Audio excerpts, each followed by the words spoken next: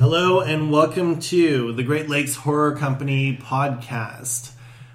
This is a podcast brought to you by members of the Horror Writers Association Ontario chapter. And today we're going to be talking a little bit about how to get your work out there. Maybe some best practices. Maybe you've been wondering for a while how to pitch, how to submit, maybe what kind of editing you need. But before that, let's meet our panel. I'm Andrew Robertson, fanboy and aspiring writer. I'm Safra Jerome. I'm the Ontario chapter head of the Horror Writers Association and horror novelist. I'm Monica S. Kupler, managing editor of Rue Morgue magazine and author of the online young adult serial, The Blood Magic Saga. I'm Suzanne Church, and I'm the author of Soul Larcenist, book 4 in the Helma series from the Ed Greenwood Group. And I'm Bill Snyder, horror poet, and host of the radio show After Rot, and eater of many cookies. So for this episode, what we're thinking is a bit of a how-to guide for the amateur. There's a lot of people out there that are wondering how to get their work published, what they should do, what they shouldn't do. And for someone like myself who's published in other genres, but not published in this genre, I think it's very specific and it's very interesting, and we've got a table of experts here. So we're going to put the questions to them. And the first question that I've got for everyone is, what's one of the biggest misconceptions or mistakes that a young horror writer can make when trying to get their work out there?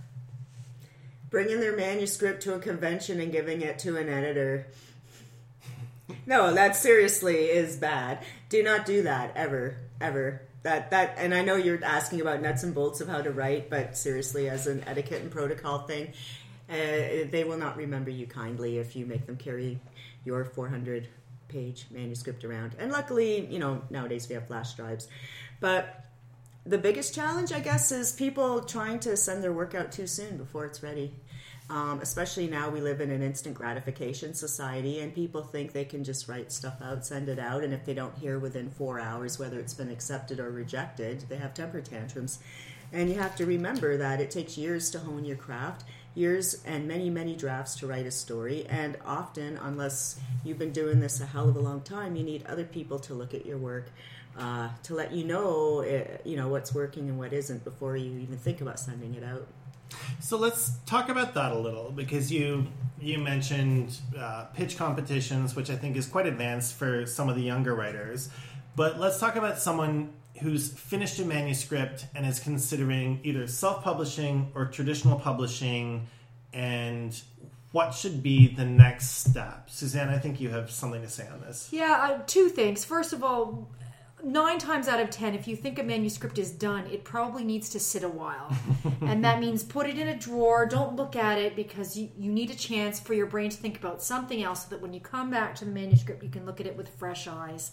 And I think Seth had a very good point. We're in an instant gratification society. The trick is to not be tempted to say, "Ooh, I just typed the end. Maybe I should now put it on Amazon, because people will want to buy this book right away." No. Do not.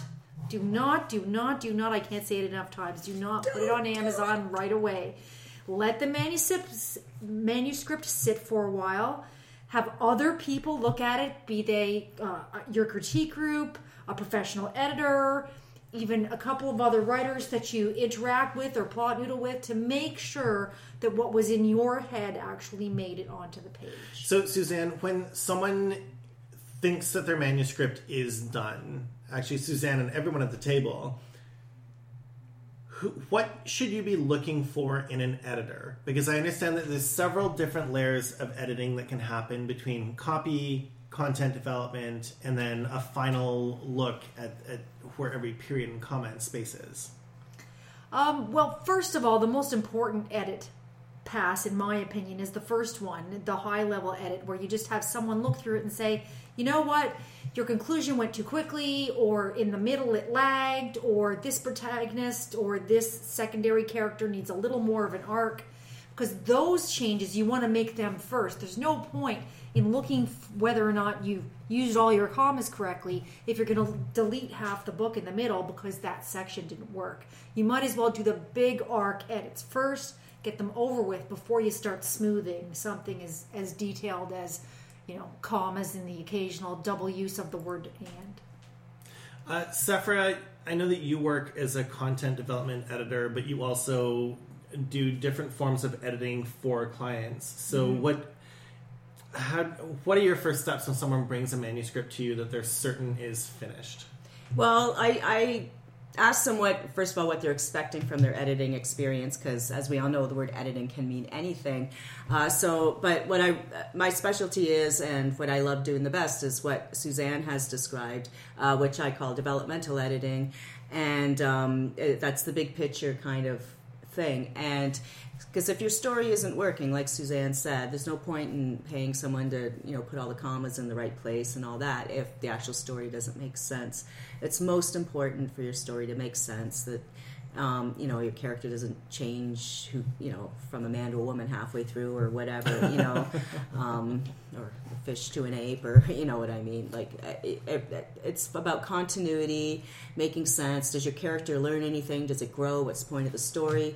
The thing I find amusing to me over the years as an editor is if I'll flag something and then I get like this big long, rant back. It's only happened to me a couple times, and it's usually when I'm working for a service and then someone else like forwards me this rant, where I'll say, okay, this doesn't make sense or whatever, and then the author will spend like 5 pages explaining to me why it does make sense, and I just laugh, because it's like, if you have to spend 5 pages telling me what made sense, like, you didn't do your job. And it's as simple as that. If you have to explain to me why this makes sense, it's not on the page. So what are you going to do? Follow around every reader and explain to them how this didn't, So your editor is your friend.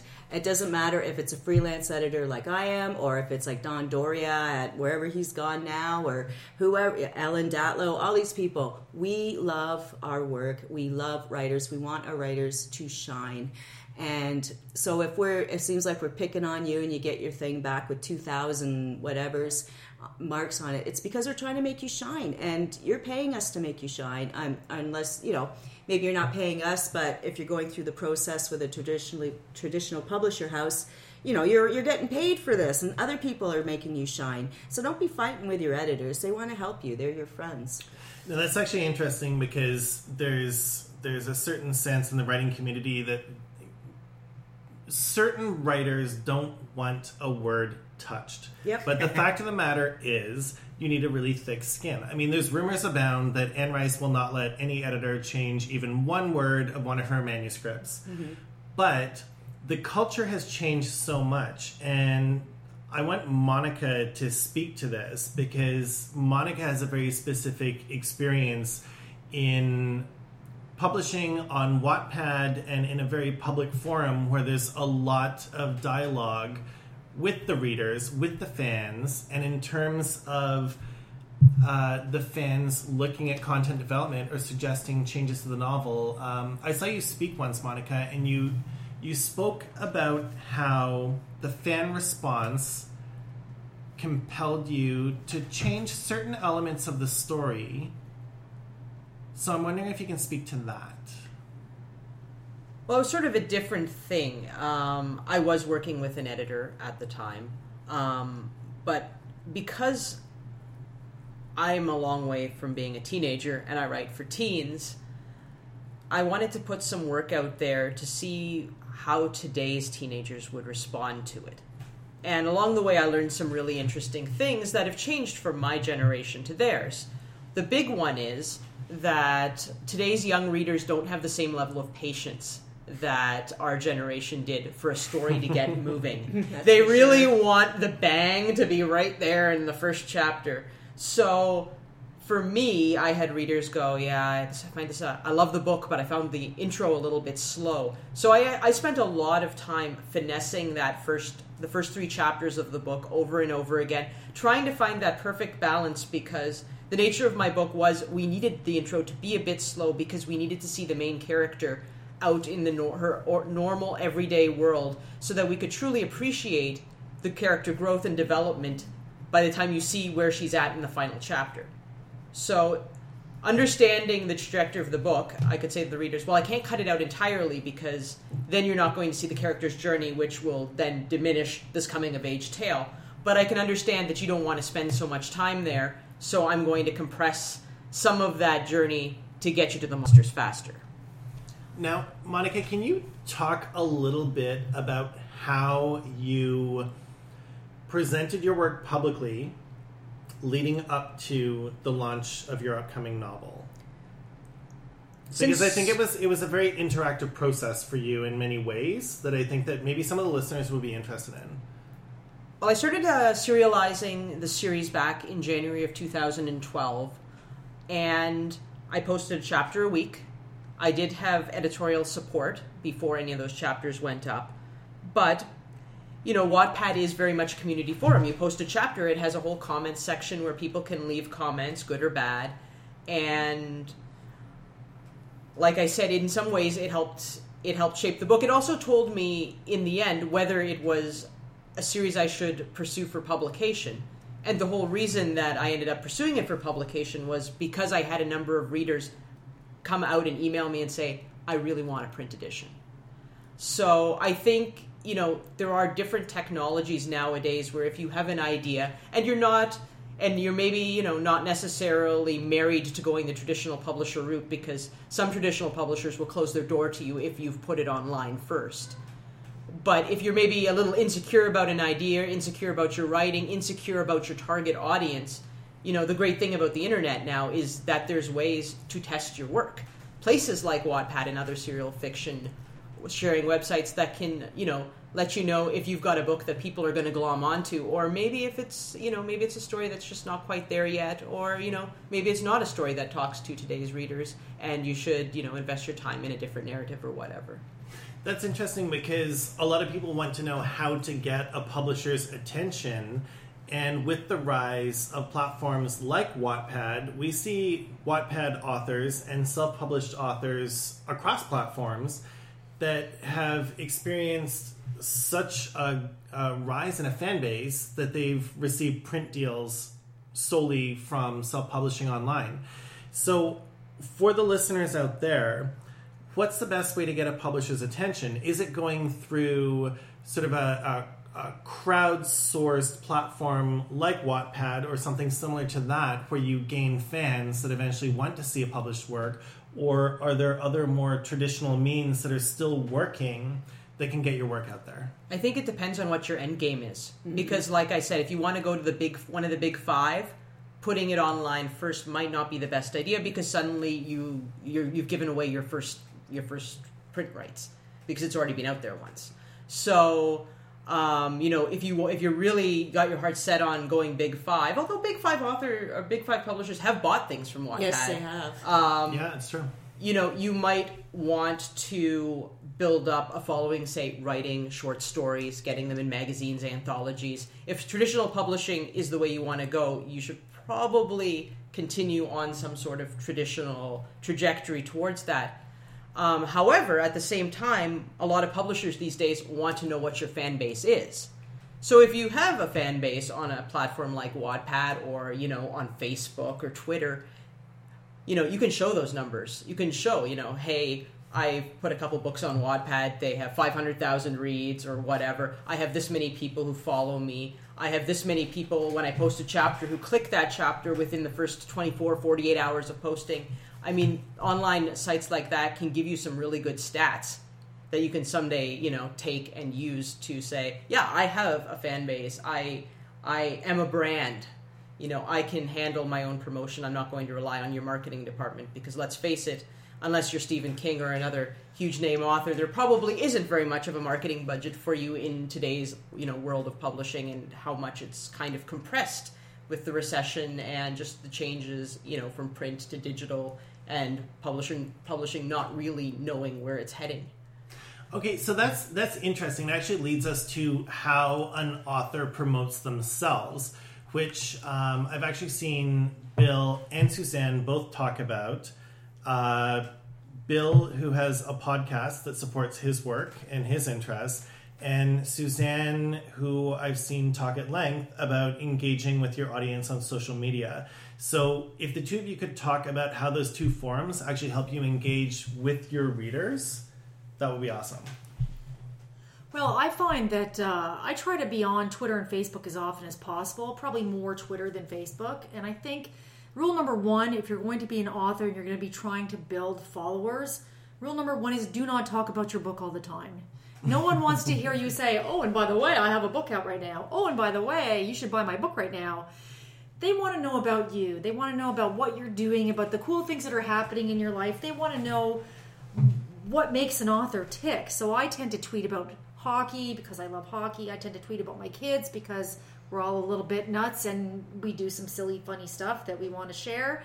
And I tweet about things that I'm passionate about. And to me, those are more important than just slogging the book. And I do occasionally mention my book, particularly if something's exciting is happening, like it's just going to be released next week, or I've just done a podcast, maybe you should have a listen. But for the most part, what I do on Twitter is just stuff about that bunny I saw in my yard this morning, or the fact that, my kid wore something cool to school. Those are just as interesting, I think, to fans. Absolutely, and the whole concept of selling, period, is about engaging the consumer, the customer, the person you're trying to sell the product to. Is if you don't bring them into a relationship of one sort or another, they don't care. They might love the story, but they actually love more the person who's dealing with it. That's why you find people who are always excited to see a new interview by somebody that they are famous of, Stephen King or whomever else, and they'll listen to it, and they'll love it. The whole idea is to be engaging. The other thing I also say is it's also good to give something.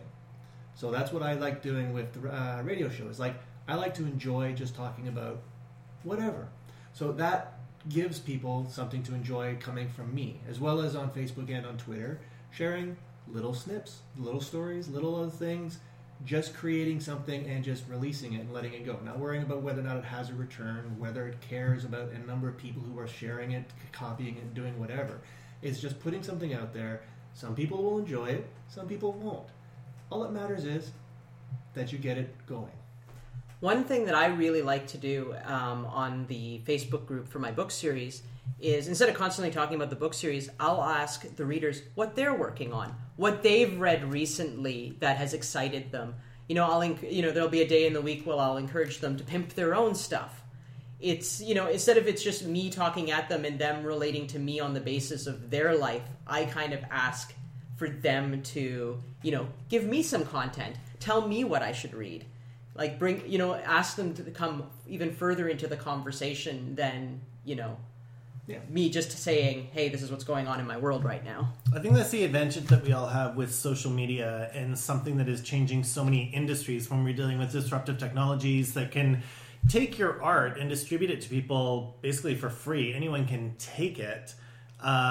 But if you're engaging with your fans, I think there's less of a chance that you're going to experience a glut of downloads of your ebook or your music or your film, because you're offering something more to those fans. You're offering them something for free under the understanding that when you release something, that's something that they're actually going to pick up and cherish. And I think that's why artists like Monica have fans coming to them that want a print version of the book, because it has become something so important and special to them.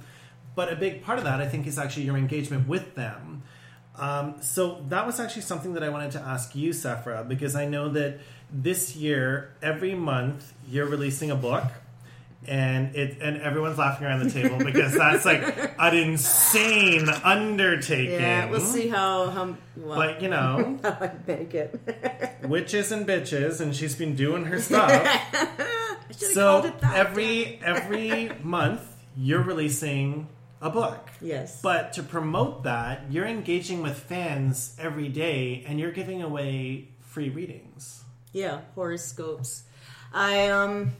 It's something I've been playing with for years. I've been doing tarot. I've been a tarot reader for many years, and then a couple years ago, I started with the idea of, maybe I'd do some horoscopes on YouTube, and I'd do the odd one, and I'd do the odd Instagram for Aquarius, because I'm an Aquarius, and I knew a lot of Aquarius people, and so I'd do like a daily Aquarius thing on Instagram for a year. But yeah, so now I'm doing this monthly, and it's astrology, erotic, horror series about a coven of witches who are looking to get laid. It's everything. Yeah, it's all of it. It's my American Horror Story kitchen sink thing. Okay, I heard that's the new season. Yeah, that's it. It is.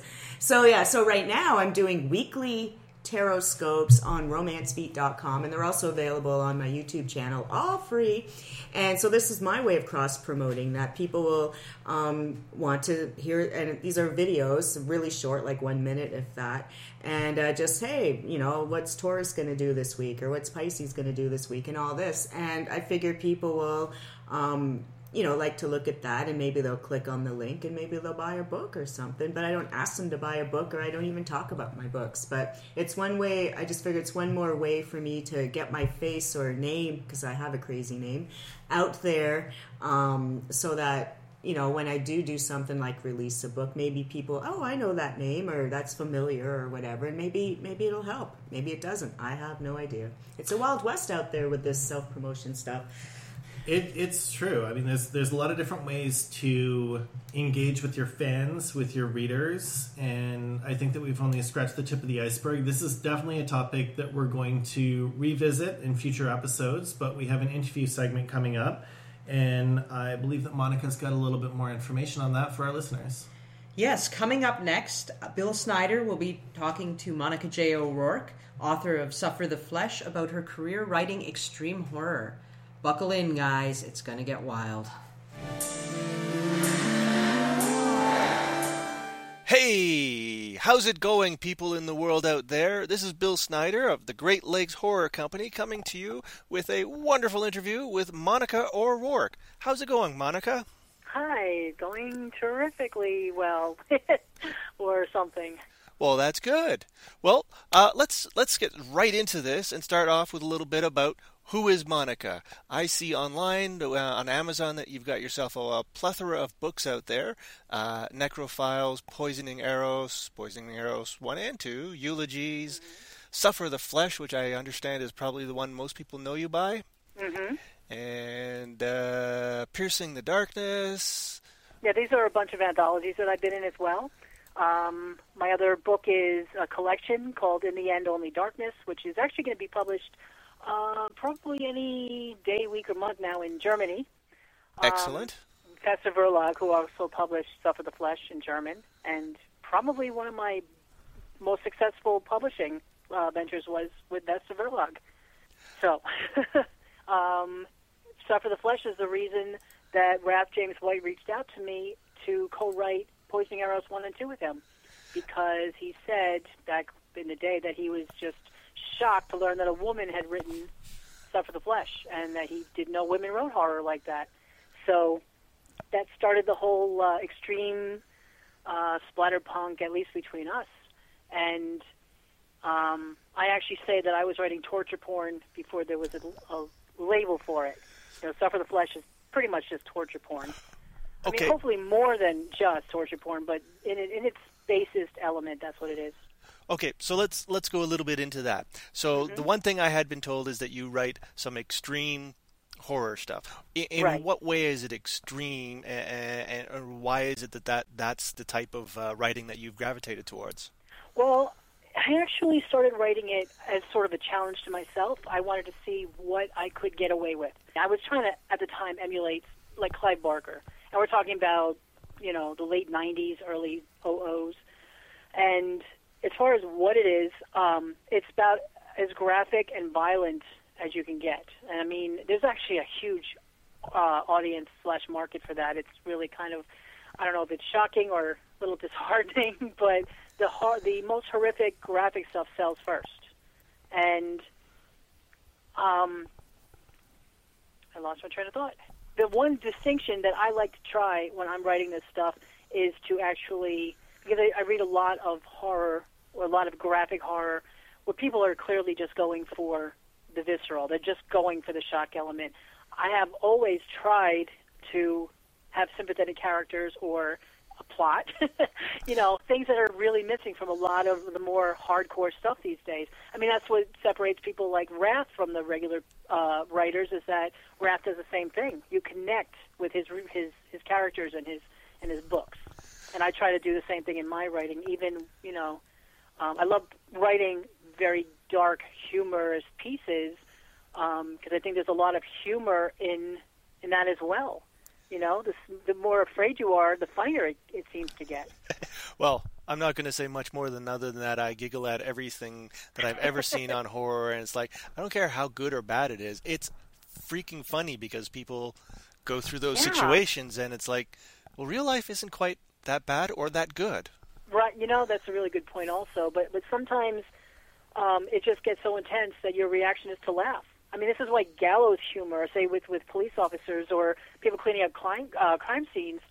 Their humor would not be understood by mainstream America because it would be so incredibly offensive and wrong.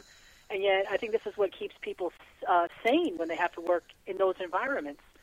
And not that horror writers have to do that because we can separate ourselves from whatever we're working on. But it's like you said, if you go into a horror movie, the more intense and insane it seems, almost the funnier it gets. And I think it's almost a coping mechanism. I would agree with that because I've talked to a couple of EMTs before and said, yeah, the one day I was out there and I just saw this head roll across the street and it's like, okay, I'll just walk over and pick that up and put it in a bag now. Yeah, yeah. It's like you get, it's not necessarily desensitized, but you separate one from the other because if you had to connect the two integrally like that, you just wouldn't be able to stay sane. I think under normal circumstances, if you or I had to go out and pick up a head rolling across the road, we would probably run shrieking into the woods as far away from that thing as we possibly could. Exactly. You know, so yeah, it is a way to cope, absolutely. And maybe we are desensitized as well. But I don't know. For movies and for more recreational stuff, are we desensitized or are we just used to the same old? Or is that the same thing? I don't know. Well, I mean, the argument can be put on both sides of that because, like, I think our generations are more. It's not about desensitization; it's about separation. And more modern, like the younger generations, are more. Well, they don't necessarily understand the connection between causal results and interactions and stuff, and how cause and effect occurs. And that's just an opinion, but no, it makes a lot of sense, and that's actually fallout from today's generation. Also, yeah, you know, it's like a whole new way of looking at everything, you know, than how I was raised and what I got used to. So yeah, it's a different environment. I mean, people are now surrounded by war. This is not something that I grew up with. We were surrounded by the threat of it when I was a kid, but, you know, I mean, Vietnam was ending when I was a kid. I don't remember it. So I never had to be in that environment except for an occasional Gulf skirmish or something later on in life. Right, and most of the stuff that has happened in the world in the last couple of decades has been, well, yeah, great, we see all that information, we see all that imagery, but we're not connected to it. Exactly. It is definitely a separation. And it's not even coping. I mean, they're just not part of it. So, yeah, the internet brings maybe that's why this hardcore and splatter sells so much better than it would have, say, 20 years ago, because, I don't know, people find it funnier now. True. They shouldn't. But, well, yeah, no, but yeah. And that kind of segues into the next thing that I would be wanting to talk about is, obviously, being extreme horror and just being regular horror or whatever, when you tell somebody, yeah, I write extreme horror, what's the general reaction you get from people who are maybe not in horror themselves? Well, it's kind of funny because if you're talking about just, you know, meeting people outside who are not writers, excuse me, it's actually a technique I use to sell books. Right. And sometimes it doesn't work, but then you can figure out your audience very quickly. And when people find out that I'm a writer, oh, what do you write? And I'm sussing them out and saying something like, well, I write really extreme stuff, but I don't think you'd want to read it. It's really, really, really, you know, I mean, I'm sort of using every adjective other than really, and or adverb, whatever. And then the reaction is either, oh, where can I buy that? Or, oh, thanks for telling me. So this is how, like, the reaction is mixed, but I can never really determine which way that's going to go. So you try and suss them out before you say, well, I write the stuff that you probably wouldn't want to read. I usually say that first and then see which way it goes. I would say for the most part, people are interested. Every once in a while, you get somebody who seems scared, doesn't want to take a chance on it. But, you know, there's a lot of people out there, if you say, well, I write like Stephen King, which I would never say, but years ago. And they would say, oh, oh, he's too scary. Really? You know, have you actually read Stephen King? Well, no, I saw The Shining. Oh, okay. You know, so people just don't understand exactly what they're looking into. They don't understand the huge variations in types of horror. I mean, there's a huge difference between Clive Barker and Charles Grant. I mean, you have all different styles of horror. So it's really hard to say to somebody that you're just meeting, you know, trying to figure out exactly what they might enjoy. I mean, we've had books returned on Amazon or books badly reviewed on Amazon because of the content. And we're thinking, didn't you read the description? You know, I did everything except put like a big red X across the screen. And it's amazing to me that people are just really, you know, I'm thinking, are they actually reading? You know, Well, I don't know what they're doing. sometimes, from what I've heard, the Amazon stuff is, oh, it just sounded like a good title. I didn't read nothing about Yeah. it. Yeah, Okay. it's so hard to judge sometimes, and it's hard to tell who the audience is going to be and whether you're appealing to the right people. Right. You know, so, or that they'll understand what exactly they're picking up. Right. So- And the same analogy applies in movies and stuff. Like, you look at a Sure. Hitchcock movie, and then you look at a, like Hostel or Saw or whatever. It's like, Right. you're right. talking a Eli horror Roth. difference. Eli Roth. Oh God. Yeah, exactly. It's like, Yeah. big difference in styles there. Yeah. But yeah, that's cool.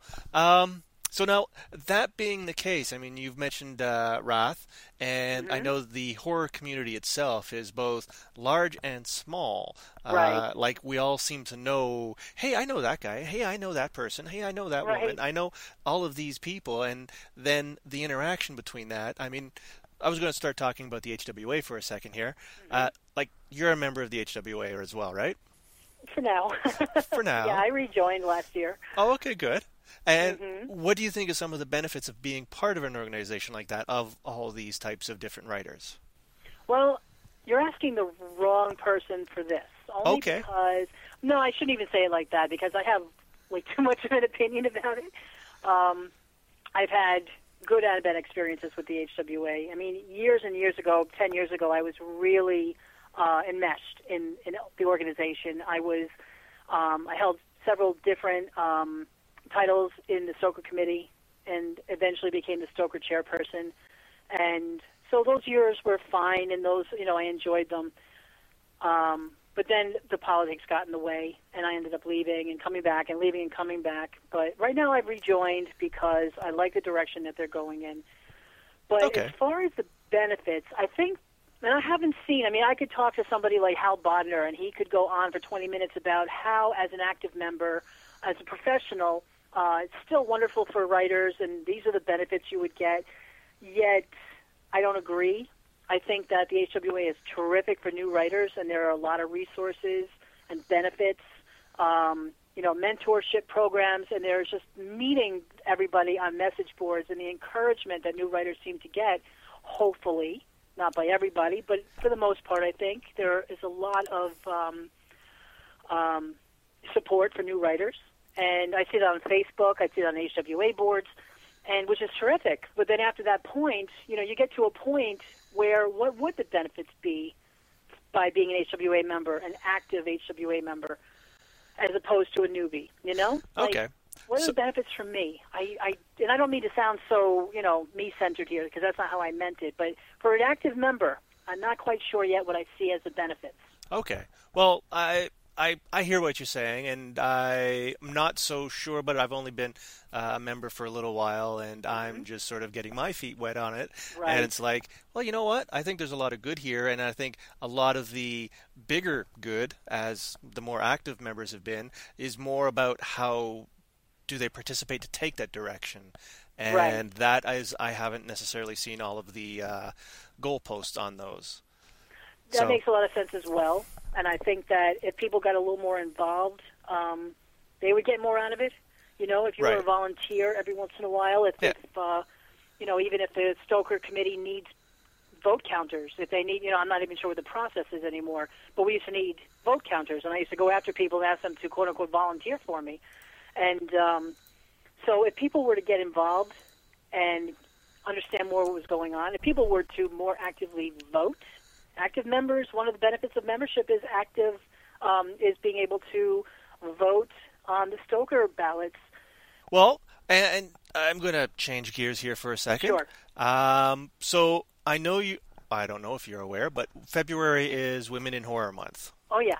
And this is something that on the Great Lakes Horror Company podcast right now is this month we're focusing and fixating on women in horror as well. Hey. Okay. Yay, women in horror. And my thought has always been, it's like, great, there's people in horror. And everybody tries to put labels on stuff, but that's how things are.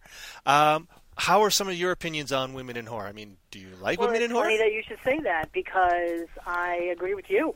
I actually think it's such a nice idea to have a Women in Horror Month, but we're there every month, and it was through the years I've heard of horror conventions that have only female guests of honor, and I thought that was horrendous. And I happen to know a couple. I won't mention through the years. I won't mention which ones they were, but there have been women-only guests of honor, and it's an insult to everybody, men and women, to do that. Because you're singling out one group, but why? Why are you singling them out when they should just be part of the culture? So while it's great, and I appreciate being part of it, I appreciate being asked to do this interview, it always, I've always had such mixed feelings about the whole thing, and this has been going on for several years now. And, it's almost like, okay, roll call. Let's see, it's the middle of January. Let's see. Okay, let's mention all these women in horror. Well, where are these women when the anthologies are being filled? The first thing that I do when I look at an anthology is see how many female names are in it.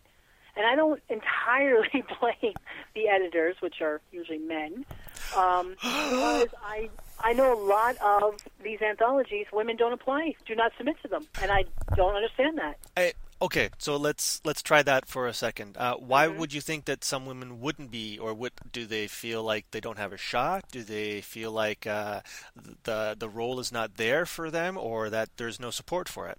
That's a great question, and it's hard to narrow it down into one answer, or based on what I have seen, I think a lot of women who write horror write. A lot of these anthologies are very specific. A lot of them are extreme, or there's not a lot of hardcore. There are quite a few of us out there, but not that many. So perhaps it's just not the subject they're interested in, and it's different markets, different market listings. So I might find a market listing and yet be one of the few females who have seen it. And I'm not quite sure how to get the word out there. You want to write to all of these women in horror and say, well, just go out there and be in horror. Don't be a woman in horror. Just keep submitting everything. Yeah. So I don't know why so many women don't submit to so many markets, because they should. Absolutely. Everybody should submit to everything that they can possibly even have a hope of really trying to get to. Yeah, I absolutely agree. But again, also, and I've seen this even with other famous writers like Harlan Ellison, who do not like to be labeled. They don't want to say they're part of a genre. Right. We used to joke, we used to laugh and say, well, Harlan is one of ours. He's a horror writer. And the sci-fi world will say, well, he's a sci-fi writer. And, we were fighting over Harlan, who was pretty much just saying, I'm a writer. Yeah. He'll write whatever he wants. Because he's also a fantasy writer, too. Yeah, exactly. That's what I mean. He is so many genres, and he just transcends genre. And I think a lot of women should just get out there and submit to whatever they can, get their names out there. Right. Okay, well, that's interesting viewpoint. I think we probably share the same viewpoint on that, so I don't think we're going to have any sparks going off on that. Gosh darn it, and gee golly gum gosh. I know. I'm usually so, I get so crazy militant because somebody I know a few years ago, and he's a good voice in the community. I don't want to mention his name, though, right, because we got into an argument over this women in horror thing, and this was going back about 4 or 5 years, and his great idea was to have a convention featuring female horror guests of honor. And I basically told him why that was the worst idea ever, and, he was very kind about it. We didn't fight too much. Yeah. But it's, to me... difference of opinions. Why would you single out a group by their sex when it has nothing to do with their writing? I've been told I write like a guy. What does that even mean? Well, I write hardcore. I write, over at the top, insane stuff sometimes, but I've read men who have written very flowery, purple, sweet, soft prose. So do they write like women? I'm not saying Or nothing do they about write that. like the male version of whatever they're writing? Well, exactly. I mean, personally, people write as what they are writing. I mean, everybody Yeah. identifies as what they're most commonly used to, but it translates out as to you are just writing. It's funny, too, because right now I finished a couple of stories. One was extreme. Basically, I hate to say a serial killer story, but it really was. But it had what I hope is a good twist.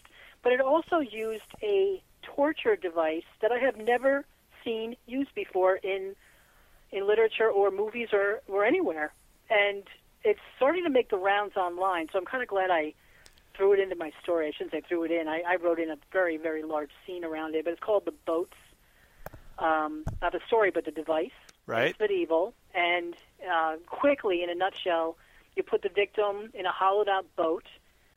You lay them in the boat, head, arms, and legs sticking out. You cover them with a second boat, hollowed out. You have been feeding this victim milk and honey for days, and then you slather the body with honey, and you send them out into a stagnant little pond or something, and you let the bugs devour your victim.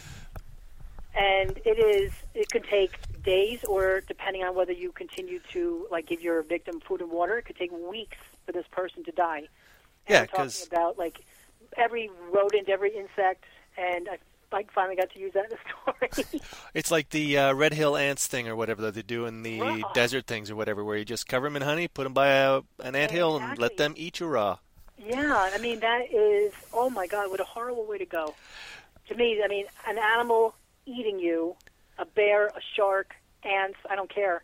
What a horrible, horrible way to go. But could you imagine it taking days or weeks to die? Yep. You're tied into a boat, you can't move, you're crapping all over yourself, which is attracting even more bugs. And Okay. the mental thing that goes and says, hey, do I give up or do I keep thinking I'm going to be able to hope? Do I give up? Do I hope? Do I give up? Do I hope? Oh, I think at that point you're praying for death. Some people I mean, still I would can't keep. imagine wanting to survive that. At that point, I don't know. I really think I would be begging for death. I hope I never find out. Well, I hope nobody has to find out, but I'm sure people have, because Really? obviously they did at some point. Oh, they sure did. No, I thought you were going to come out with the iron bull thing or whatever, where they throw you in the bull and they said light the fire underneath. I've used that. Yeah, I got a kick out of that one. Suffer the Flesh. Yeah, actually, that's not in Suffer the Flesh. I have a short story called Cell. I have a fascination with medieval torture devices, and I use them as often as I can because it blows my mind that people did this to each other. That somebody came up with these things. They came up with the breast ripper and the pear and the wheel and, oh my God, the Iron Maiden. Yes. Not just a rock group. Well, no, that one was one I was particularly fond of as far as a device. Right? Drawn and quartering. Drawn and quartering. Yeah, but A at whole least bunch of stuff. that is relatively quick. I mean, I don't know. I guess having your limbs pulled off, hopefully your blood loss will result in pretty fast death. That and the shock probably puts you up pretty darn quick and you never recover from. Yeah, Yep. I would imagine. It's like, what? Those... Yeah. Okay. Well, now that that's all been very pleasant There you go. discourse, I just wanted to say thank you for coming on the Great Lakes Horror Company Well, podcast. thank you so much. This was a lot of fun. Well, I thought so too. Thanks for joining us, and remember, you can download a new podcast every Monday. For more on Monica J. O'Rourke, the easiest way to find her is on Twitter, at Monica with a C, and then J-O-R-O-U-R-K-E. To connect with the HWA Ontario chapter or become a member, visit lovehorror.biz/HWA. And if you want to come and meet some of us in the flesh, you have many opportunities throughout the year. First up, the Ontario Horror Writers Association will be having a booth at the March Comic-Con here in Toronto, March 18th to 20th at the Toronto Convention Centre. And it's always recommended that you buy your tickets in advance online because the crowds can get pretty crazy at those Comic-Cons. You will find many of our members running around Ad Astra, April 29th to May 1st. And, of course, the big enchilada is the Horror Writers Association Stoker Con, May 12th to 15th in Las Vegas at the Flamingo Hotel. This also is hosting Horror University, and since our topic tonight was about how to get published, this is your chance to schmooze with the big guys, meet those editors, meet those publishers, sign up for pitch sessions, and start that career cooking. Next week, we will be taking a look into the world of publishing with a side trip into poetry. With our new interview, that'll be me interviewing Sandra Kasturi, who is the co-publisher at Cheezine Publications out of Toronto. Until then, may your deepest nightmares fill all of your plot holes.